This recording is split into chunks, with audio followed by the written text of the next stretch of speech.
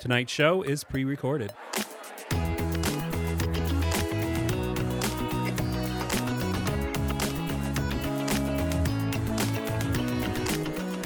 Welcome to Radioactive, a show for grassroots activists and community builders every weeknight at 6.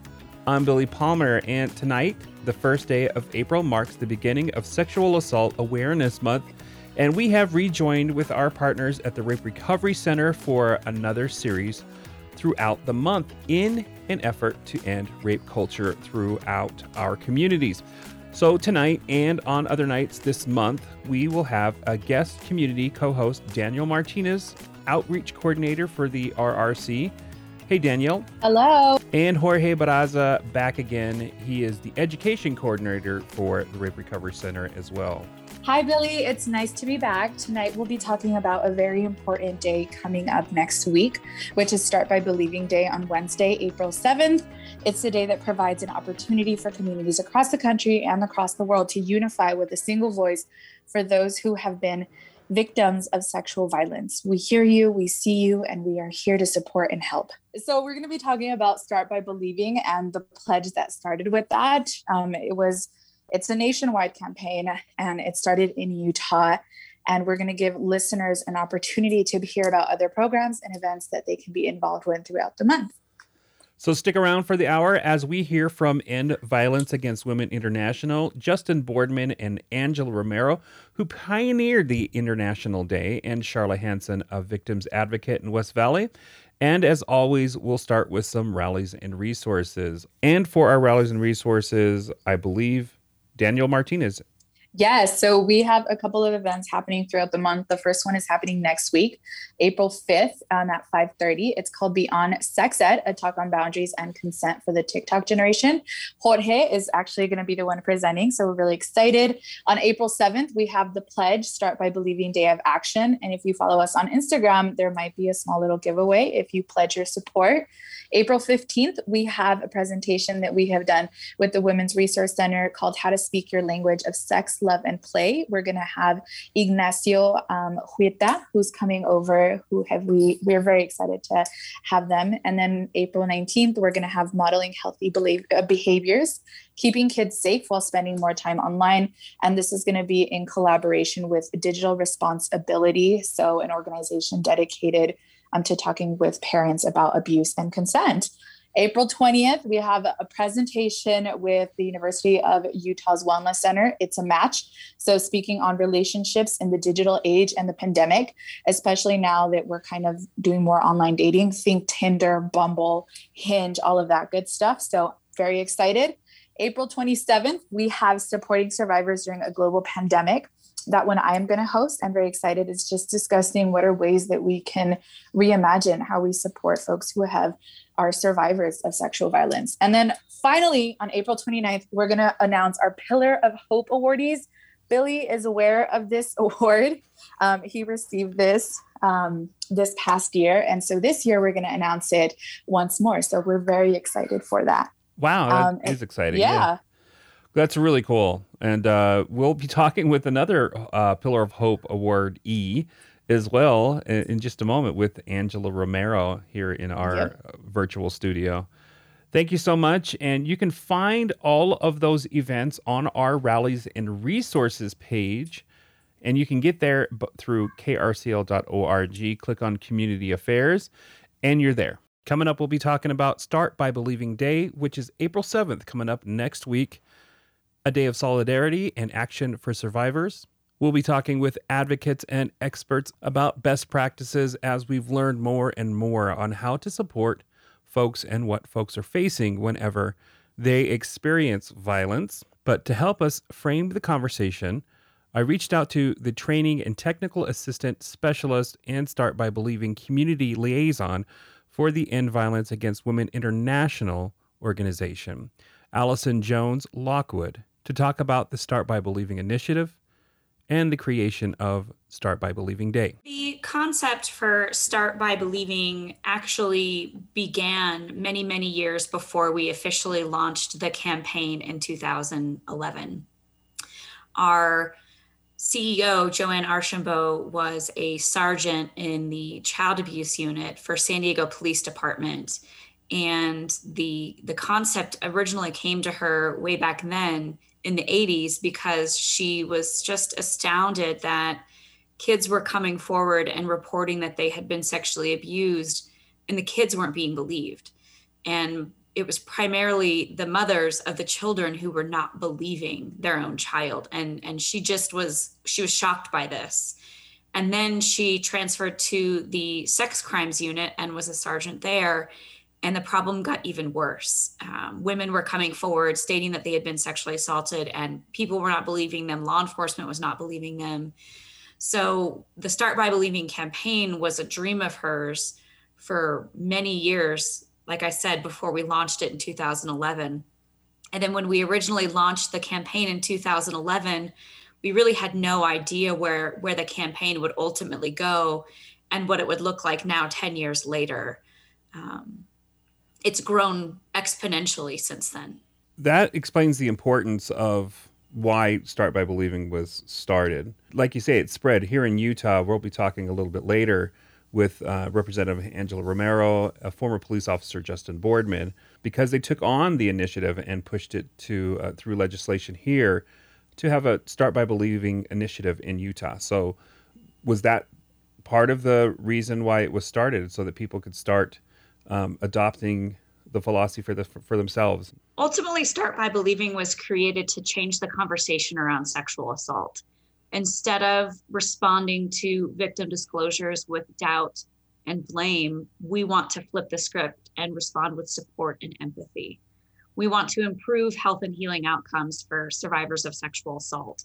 We want every survivor to be met with support and empathy and belief when they disclose to a loved one or a criminal justice professional that they've been sexually assaulted. So ultimately, the campaign seeks to end the cycle of silence around sexual assault by creating supportive environments. And when we launched the campaign in 2011, and to this day, 10 years later, it's always been very community driven.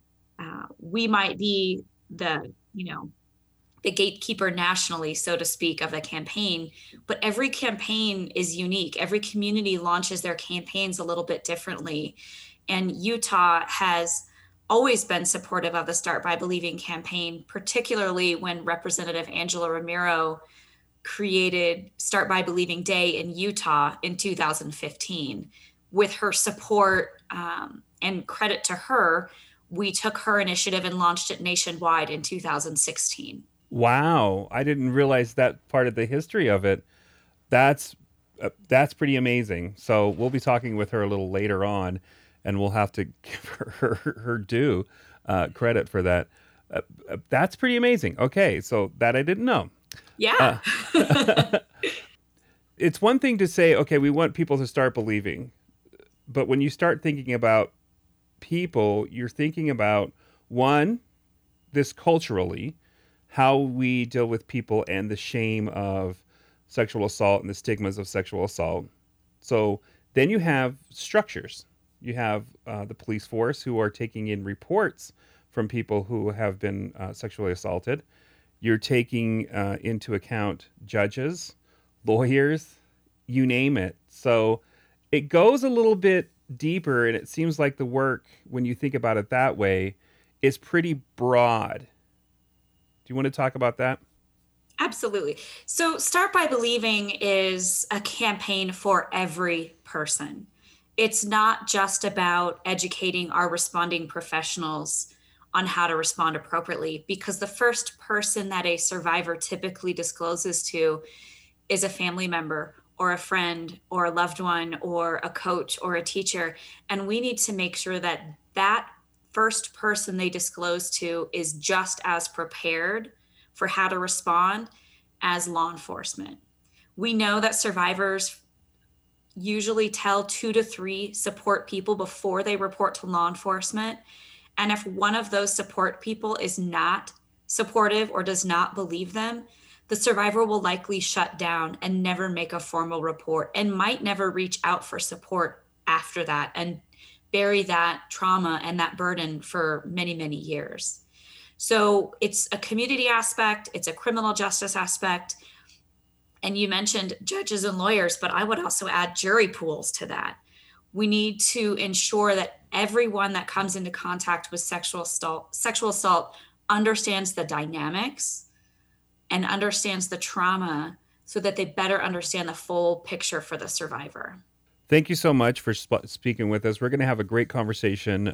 We'll be talking about Start by Believing, as well as some of those things on how to respond to survivors in the coming month for Sexual Assault Awareness Month. Really appreciate your time. That's Allison Jones Lockwood with a really long title. Thank you. It's my pleasure to be here. Take care. That was Allison Jones Lockwood, Training and Technical Assistant Specialist, Start by Believing Community Liaison from End Violence Against Women International. And as you heard, Utah State House of Representative Angela Romero, very instrumental in creating the day. And we just happened to have her here in our conversation.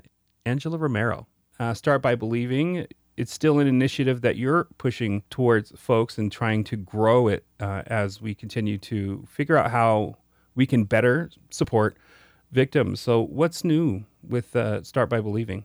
Well, I want to say there's nothing really new, but this year we really wanted to get other elected officials to invest in Start by Believing Day and to take the pledge and to encourage people that if they've been a victim or if they're a survivor and they need someone to talk to, what resources they can utilize through the Rape Recovery Center and UCASA, which is Utah Against Sexual Assault Coalition. So we're working with Rape Recovery Center and UCASA, and I've got commitments from our governor and our lieutenant governor and our county mayor and our city mayor and some other elected officials will be pledging to Start by Believing, and we'll be utilizing social media to put it out there so that people are aware of what Start by Believing is and why important Start by Believing Day is.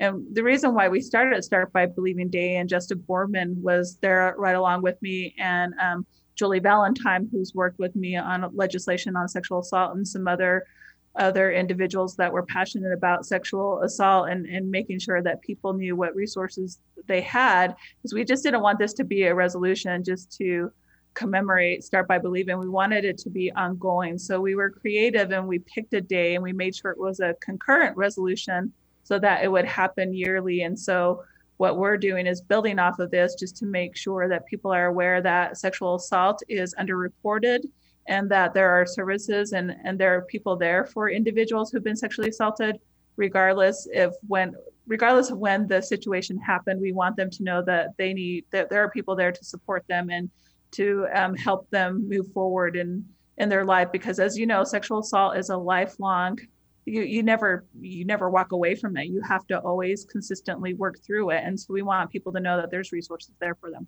Justin Boardman, you were a police officer at the time at West Valley with the Special Victims Unit, and now you're a consultant with an independent company, and you're advocating for victims of violence of all sorts throughout the country and doing trainings and trying to spread the message of trauma-informed interviewing, as well as some other things that you can probably tell me better than I can say right here.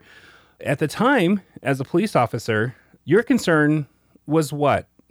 And why did you get involved? So getting involved, my concern was, first off, as a detective and investigating these cases and seeing how many cases were actually being filed or even reported was a huge concern to me. When someone would come forward and I would investigate that case, people had all sorts of different misconceptions about what sexual assault is, and they had biases around it. Heck, fire, I had biases around it. I'll be the first one to tell you that I was wrong. I was wrong in a lot of my views and how I used to investigate these type of crimes when it came to adults. And so does the justice system. And so as I learned and tried to be a little bit more open-minded, I saw where a lot of mistakes were being made and misconceptions were. And what that does is it hurts our victims and traumatizes them. And that also starts spreading word of mouth, if you will. And it just builds and builds and builds to where you have all these misconceptions about sexual assault.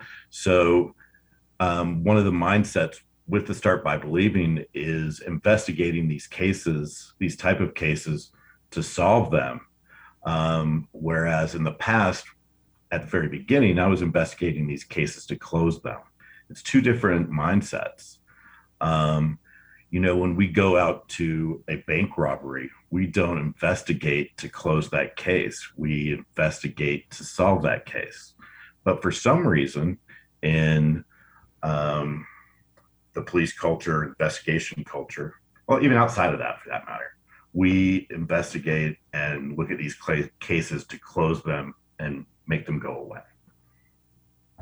So when you talk about some of those mistakes that we were making, I think I've heard you say years ago on the show that as you're doing these investigations and you're interviewing people that have been assaulted, that even in your interviewing, there is, within your training, a person who is suffering trauma might be expressing in the same way that somebody's lying, and they're trying to remember as they go along. Do you want to talk about that a little bit? Sure. So it's very counterintuitive. Trauma is a normal reaction to abnormal circumstances. So how they're presenting, how people present to you in trauma can change from one person to another. But a lot of the ways that trauma will come out are very similar to ways when police are investigating cases where we might think somebody is lying, where they can't get their story straight. They are angry at us for talking to them. It may appear like they're super nervous, all sorts of things like that, which were a result of trauma.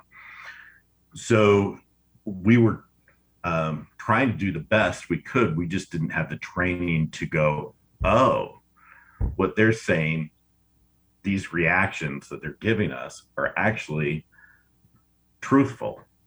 Or are consistent with trauma, being traumatized, and then investigating from that point to where we would look at that and go, oh, this is how the suspect that was lying to me about stealing items out of a car, they put their story in the same sort of way. So it was very confusing to us. So Start by Believing, as that comes along, and we're jump back to 5 years ago, you're realizing this is something that you're seeing within the police force and the need for training so that you can do your jobs better, so to speak. Absolutely. Not just do our jobs correctly, but also better, and being more compassionate to our citizens, which in this day and age is extremely important, showing compassion. So when we learn about trauma and we learn how to show compassion to other people, we're also learning about what's happening to us, because police officers, there's not one out there that's not traumatized and has not seen horrific sort of circumstances and experienced horrific things. And so they start seeing what's happening within them as well, and hopefully starting to get support and fix themselves. And then that also improves the case on through. Mm-hmm. In changing this type of investigation or the justice system, certainly trauma is so important. It's number 2 in line, but we also have to help ourselves, and it helps us learn with the success. But I want to interject here, Billy, because along with the resolution of Start by Believing that passed, we also passed HB 200 in 2017, which required posts to do sexual assault training and trauma informed, as well as the Utah Prosecution Council offering training beyond posts for law enforcement and other entities to be trauma informed and how they approach someone who's been a victim of sexual assault. In this session, we've added domestic violence to that. So from 2015 to where we're at now, on the policy end, we've changed that. I don't know how that changes the way people respond who have been in law enforcement, but this was something that we worked on in changing how policing is done when it comes to victims of sexual assault and domestic violence and human trafficking. As a prevention coordinator, my job is more about preventing it from happening to begin with, right? Like I always say, prevention isn't, self-defense classes. Prevention is not needing self-defense classes. But how we react and respond to victims and survivors is part of prevention as well. Because when we respond in an appropriate way, we're also sending out that signal to the community that this is not okay. And for too long, we've kind of kept it kind of quiet and, have victims just go deal with it. And we don't look in the mirror at how we play a part in it. And a lot of times how we're victims or perpetrators as well of trauma. And so I think one of the most common requests I get is trainings on how do I respond to a disclosure. And I think people want to know how. It's just very scary. I might say the wrong thing, right? And I think even if people don't quite understand it, it's not crystallized in their mind, people realize that you can cause more damage by responding the wrong way. But I always tell people, don't be afraid. It's actually really easy. There are three things I always tell people when I do trainings. I just did one for a fraternity yesterday. And it was number one, start by believing. So just saying, I believe you is incredibly powerful. We have a therapist at RC Rape Recovery Center that recently shared with me, he has a client who experienced childhood sexual abuse and then sexual assault in his 20s. And it's been about 10 years since that occurred. And when he went to the first session with him, the therapist said, I believe you.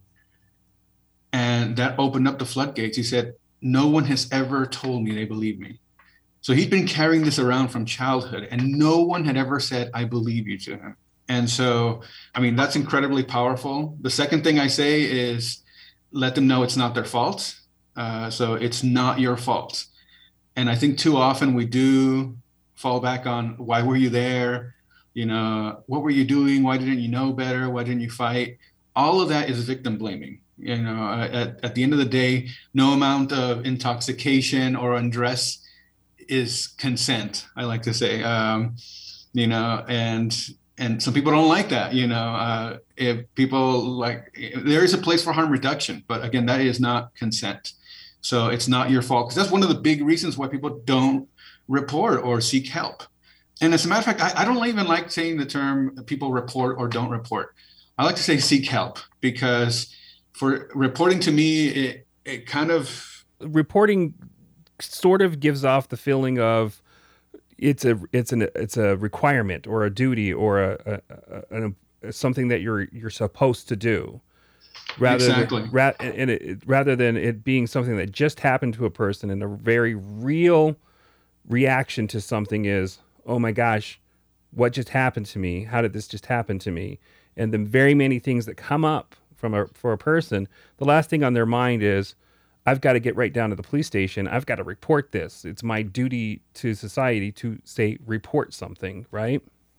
Exactly. So I prefer the term, seeking help, right? That a victim seeks help. However that may be, it may be through law enforcement. It may be through community advocates like RC and other places. Wherever it is, the important thing is, as a society, as a community, that we meet survivors where they're at and fit those needs. So again, I believe you, it's not your fault. And the third one, which is critical too, is how can I support you?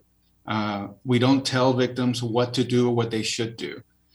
These are crimes of power and control, and the person has already been disempowered. Someone, felt entitled or, to, exercise power and control over their body when it comes to sexual violence.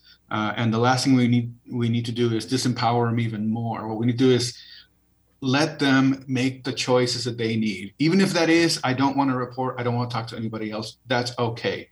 The victim knows what they need. And it's up to us to support them and get our ego out of the way and our feelings and maybe our anger, and especially anger and sense of revenge can actually make the victim feel worse. Like I'm making this person worry, or, oh my goodness. So we have to get ourselves out of that, equation at that moment, stay calm and just say, how can I help you? It's important to know resources, you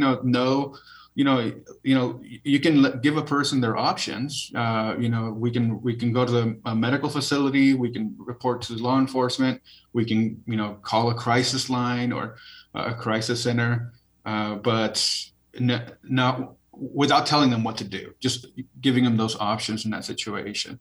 Another big thing also, and I know I'm going on for a bit here, is disclosures can look very different. We think of disclosures, someone like relaying something like that. And this is very common, yes, where someone will pull you over to the side and say, I got something to tell you, during a moment. But sometimes I've seen disclosures where the person is making jokes or making light. And it's just a way of trying to cope and measuring out to see if someone understands what's happening. And so I've seen those cases where someone is making light of an experience. And when I feel it's appropriate, I'll approach them about it, and then they'll open up more. And I've never had somebody be mad at me over that. If they don't want to talk, that's fine. So a person may not. So what you're saying is a disclosure may look very different depending on the person.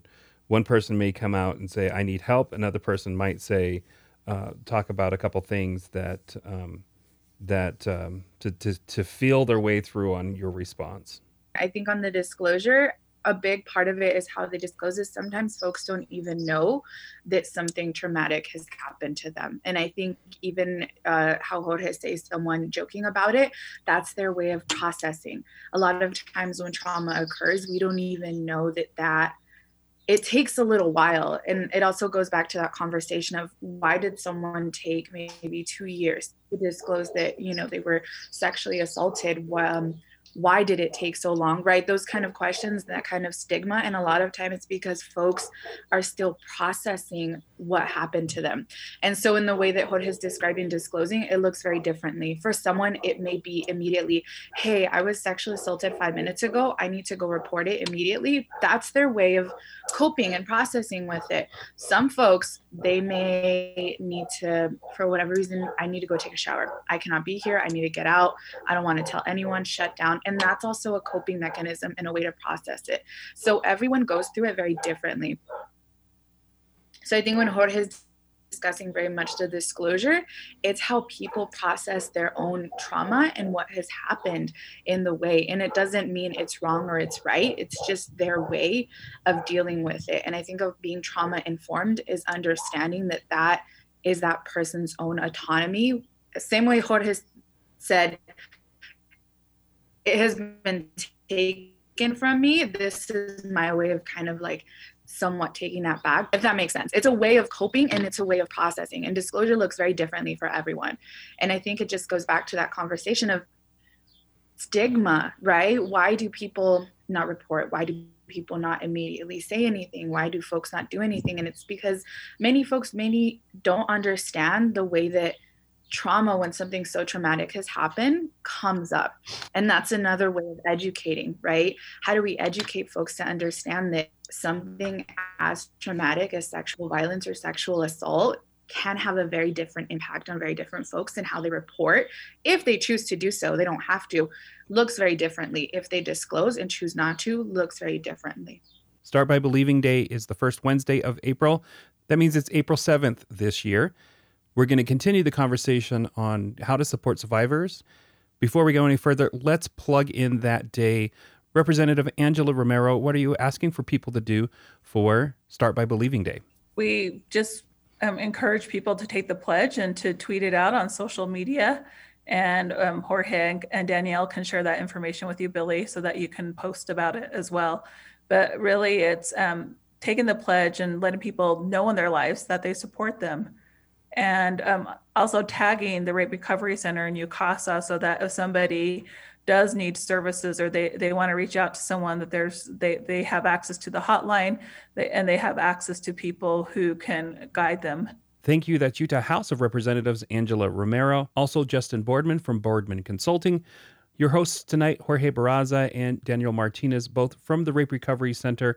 Coming up, we'll borrow from all of their expertise on how to support our community in supporting and also preventing, which is another form of support, I would say. And we'll be joined by Victim Services of West Valley Coordinator, Charla Hansen. And to get there, we'll play a song by Courtney Barnett that's actually about ending rape culture. Nameless, Faceless, right here on KRCL 90.9 FM. You're listening to Radioactive right here on KRCL 90.9 FM.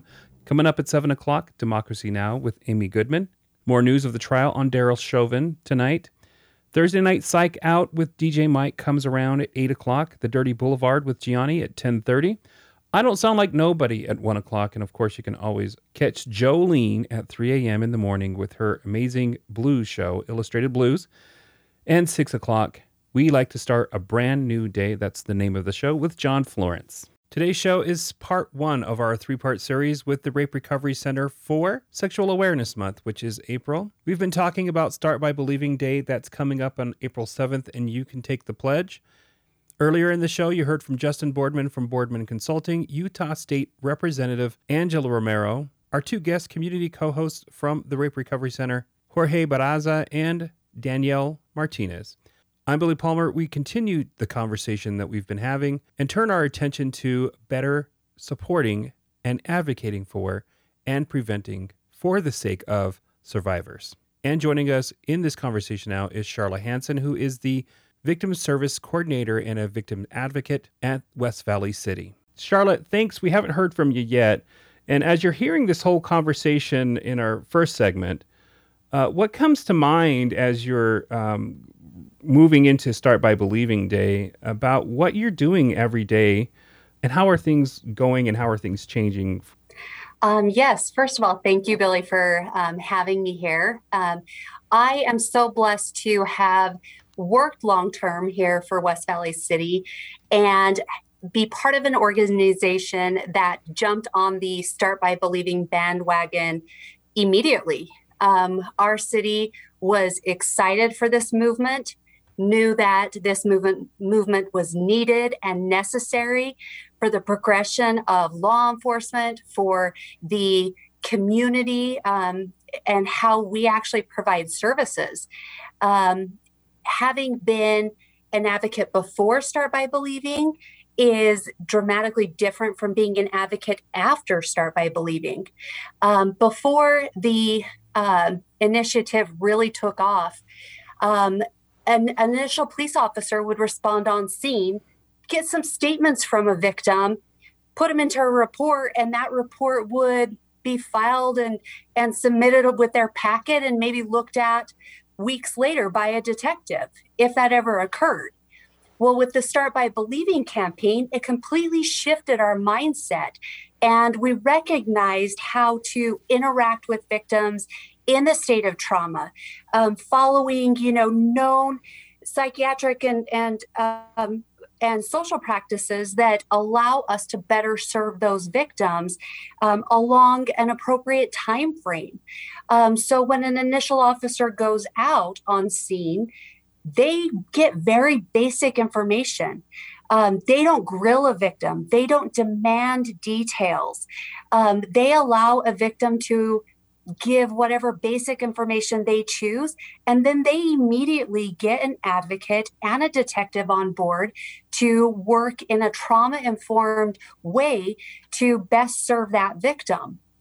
And so what we've seen is that allowing victims time to really process what has happened to them, time to sleep, time to get a drink and a meal in their stomach, really allows a victim to process and be able to articulate what they've been through in a way that allows detectives to actually build a stronger and better case. So what we found is that by allowing a victim to kind of take the lead role in their case, really the ultimate goal has been a successful prosecution, which we never had before. We never had a high rate of sexual assault cases getting filed or even adjudicated successfully in the criminal system prior to the Start by Believing. But now that we allow victims to really work with us and really direct their case, we have seen a huge success in that. And that's the justice that our community deserves. It's the justice that all sexual assault victims deserve. And so I am so proud of this movement, and Representative Romero, like, to create this and to push this is just amazing. And I can't thank you enough for taking on this very, hidden subject. So Representative Angela Romero, your response to that, this advocacy was a lot of work to put together, and you've continued since then with more legislation and more work. And for you, the work's still not done. It's a starting point. As we saw this session, when I tried to run HB 78, which would define affirmative consent in the code, it didn't make it out of committee. And when I tried to ban the use of do-it-yourself rape kits, it got stalled in the Senate. And so although we've made extensive progress, there's so much more we have to do for survivors of sexual assault. So this is just what I would see a first step, but it's not the end. And so I'm happy to see some of these system changes, but we have a long way to go to do justice for survivors of sexual assault. Justin Boardman, you, with your consulting firm, You've gone from being a police officer who was assigned to a special victims unit to being, I guess, taking that work outside the police force and trying to figure out how you can continue the work. So it must have impacted you quite a bit in order for you to take this on as a career. Really wanted to talk about the things that you're seeing changing, but what the effort is now, what we all need to come to understand about making sure that we're supporting people and making and creating a world that has less sexual assault. So we talk about that prevention, but we're also talking about that response as well when terrible things happen. Tell us about that work. What are we missing? Wow. We're missing a lot. And that's a pretty broad subject that you just gave me. I'll try to stay more towards the Start by Believing side. So first off, there are so many issues to go after. Start by Believing, where we've been working as a community here in Utah. We've been taking pledges and we've been doing things like that, is extremely important. And to talk to our friends and neighbors, have these type of discussions, what consent looks like, how to respond to someone who's experiencing sexual assault. A couple other things to start thinking about is along the lines of consent is body autonomy. Some people are having a harder time grasping the concept of consent, but they're having an easier time of body autonomy. This is my body and I can do with it what I want. It's mine. I own it, right? So that's one of the ways. Another bigger way with bringing in Start by Believing is taking it from the individual person, and now let's put it into some of the, what's the best way to put it? More about where we might see our enablers or institutions. So taking the Start by Believing program and putting it into an institution. Like Charla was saying from West Valley, they adopted the Start by Believing program and have been talking about it and so on and so forth, and they've seen things start to improve.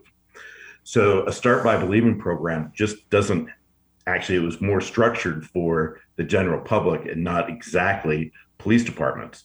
But for police departments, it's also a wonderful program. But let's be taking that into your workplace.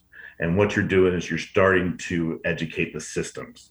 How does that disclosure look like in human resources? Human resources is one of the bigger places people will disclose, because a lot of times sexual assault, domestic violence will affect their workplace and their work quality, and they may get fired and things like that. So if we're bringing that program into more institutional sort of areas, is a huge thing to start prevention and getting that out. I don't know what that looks like per se, but it's certainly important, if you will. Around the country, we are seeing victims need to find justice for what's right for them. Sometimes it's not the justice system. Sometimes it may be support from their friends, which would be also the Start by Believing. Maybe it's counseling. Maybe it's the civil justice system. Maybe it's looking at these institutions that are enabling these behaviors to happen. That's one thing.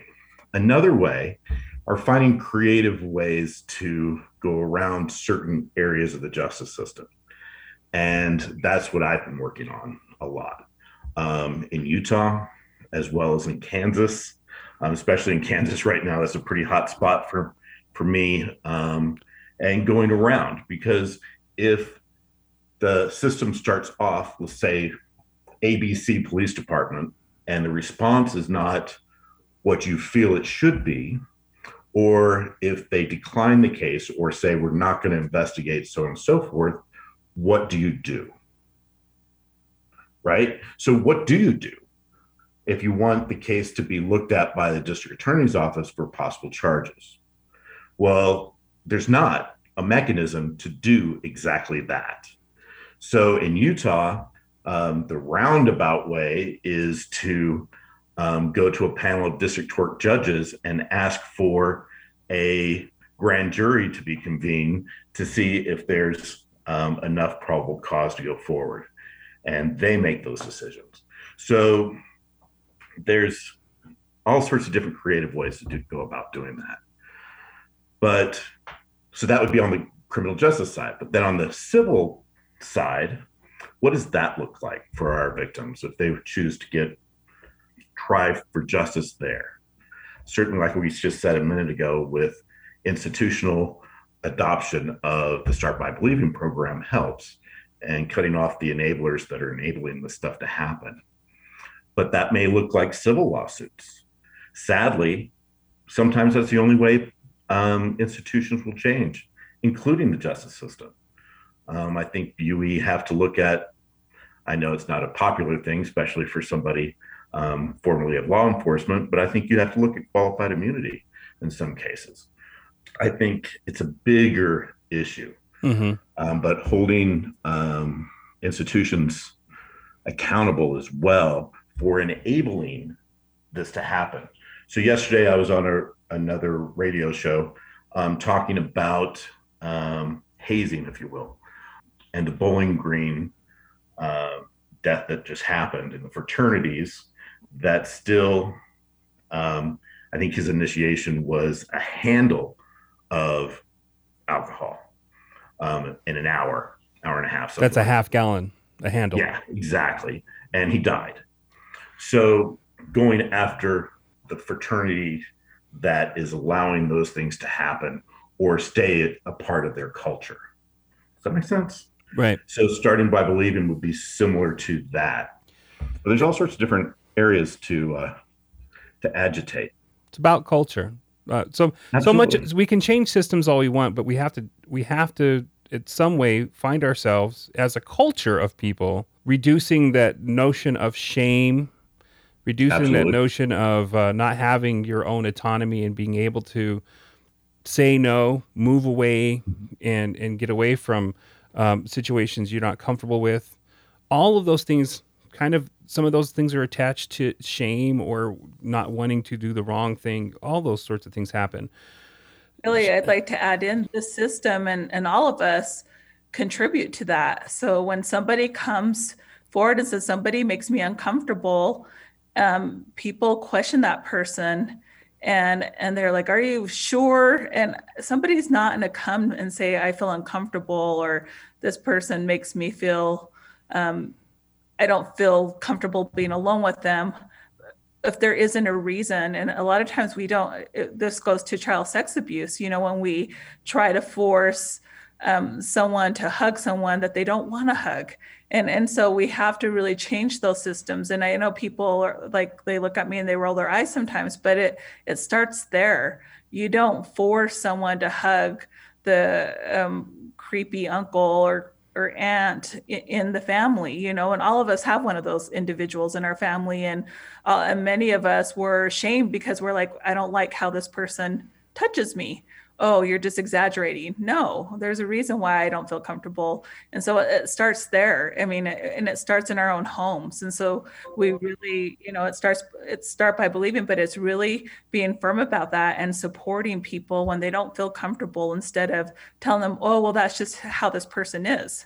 We tend to make excuses for these perpetrators in our communities because there are people that supposedly are respected, but what about the person who feels uncomfortable? And so it's not even about the sexual assault piece, it's just about the harassment and the ways in which we make excuses for people. And this is about people who identify as men and women. It's not just, a lot of times we focus so much on people who identify as men, but that doesn't mean that women don't also perpetrate and make people feel uncomfortable too.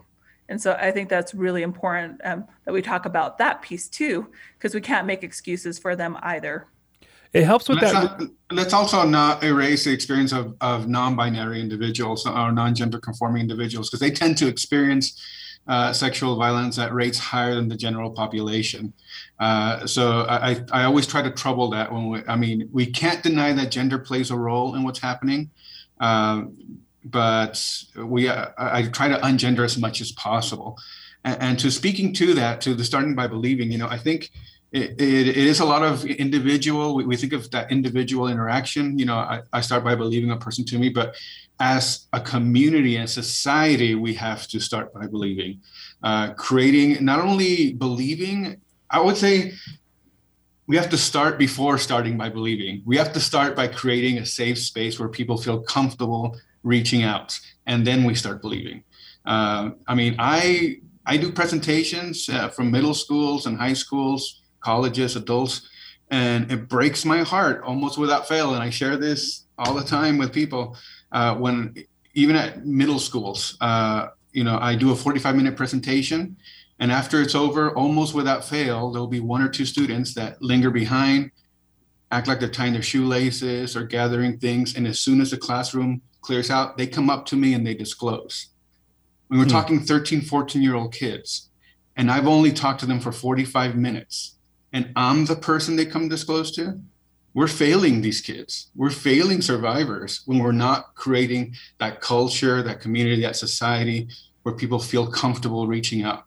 And why? My parents didn't believe me when I told them. I've gotten these things, in middle schools myself. So we have to really look at ourselves as individuals and as a community and society. Absolutely. And I'm going to jump in really quickly. Jorge's taught me a bunch over the years, but I've had the same experience, but with police officers that will come up afterwards. It's creating that environment. Wow. I don't even know what to do with that one. Some of it comes down to that conversation, that reframing of body autonomy versus consent. Having the ability to give people that notion that they belong to themselves and they get to decide. Sharla, I see you shaking your head, and I think we have a little more time left, so let's make sure that we bring you in here. You're shaking your head an awful lot about that, and you experience folks as they're disclosing, and you're experiencing the response that they're getting from their families. So by all means, let's hear from you. Yes, we deal so much with people that come in to disclose to us for the very first time. And we are the first one that has ever believed them, that acknowledges that they have truly been victimized by sexual abuse.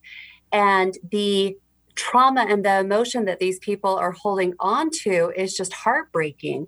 It's heartbreaking to hear the victim say, well, I told my best friend and she told me to just suck it up because somebody that she knew was sexually assaulted and they just got over it. It's heartbreaking that that's such a common belief system in our society, that people just get over their trauma, that they just get over being sexually abused by somebody else.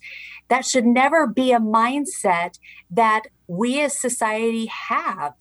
We should never, ever tell somebody that we love and care about that they're just going to get over it. And so it really does go back to what Jorge and Angela and Justin have been saying. We need to teach society that we own our bodies. We own what people get to do to us. We own the right to say no. We own the right to have control over our bodies. And it really does start in the home. I have a beautiful little crazy 4-year-old boy who knows that his penis is his penis alone and nobody gets to touch it. And that's been my choice to make sure from an early age that he knows that he owns his body. And whether that is, what people want me to teach him or think I should teach him, he needs to know that. And so we do need to change the societal mindset of what, what our kids are understanding and knowing about their bodies, because it really does start young. And so I don't want anybody to feel shame over their bodies or feel shame disclosing victimization, because we really, truly want to help our community and really help our victims out there. Thank you so much for coming. That's Charla Hansen, victims advocate from West Valley. Justin Boardman from Boardman Consulting. And of course, our two guest community co-hosts, Jorge Barraza and Daniel Martinez here. I'm Billy Palmer. And Representative Angela Romero, Start by Believing Day. We want people to take the pledge. Let's give people that information on what they should be doing before we get out of here. And then we'll also share some phone numbers that people can call if they're choosing to seek help. People can just Google Start by Believing Day, and that'll direct them to the Start by Believing website, and they can download all the information on how to take the pledge. So you're encouraging elected officials, people with their families, people with their companies? Yeah, encouraging everyone in the community to take the pledge. And as we move forward, and again, this is a step, and I was going to say it's a small step, but it's not a small step. This is a step to encouraging people that if they felt like an individual, if they felt like they've been put in a situation that made them uncomfortable, that there are resources and services out there for them.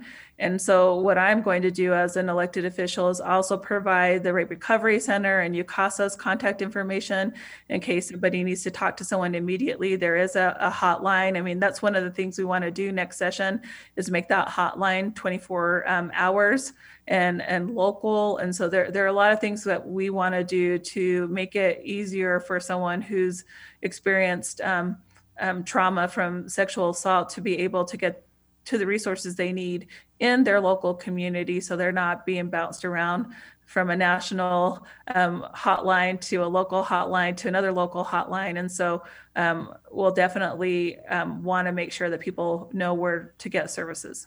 I know that I have suggested, given out, or called the Rape Recovery Hotline.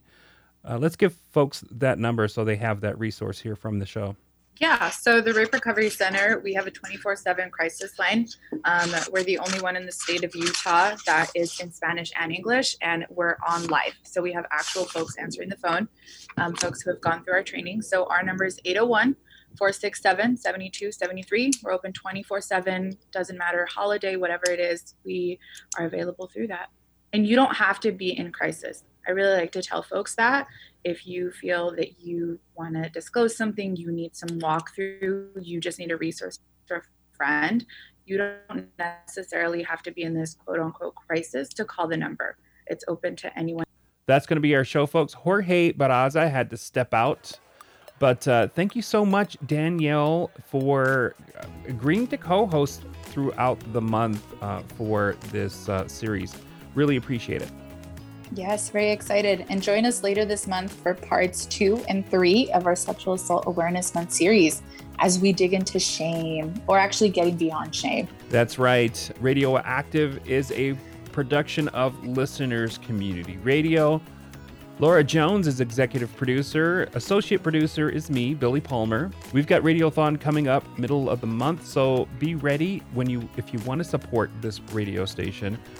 You can go right now onto our webpage and jump ahead of our big fundraiser. But we want to thank all of our listeners and all of the support that we receive in our community for having a station that is willing to have these kinds of conversations well beyond just the talking points. So thanks, Danielle. Thank you, Billy. Democracy Now! Is next. Good night.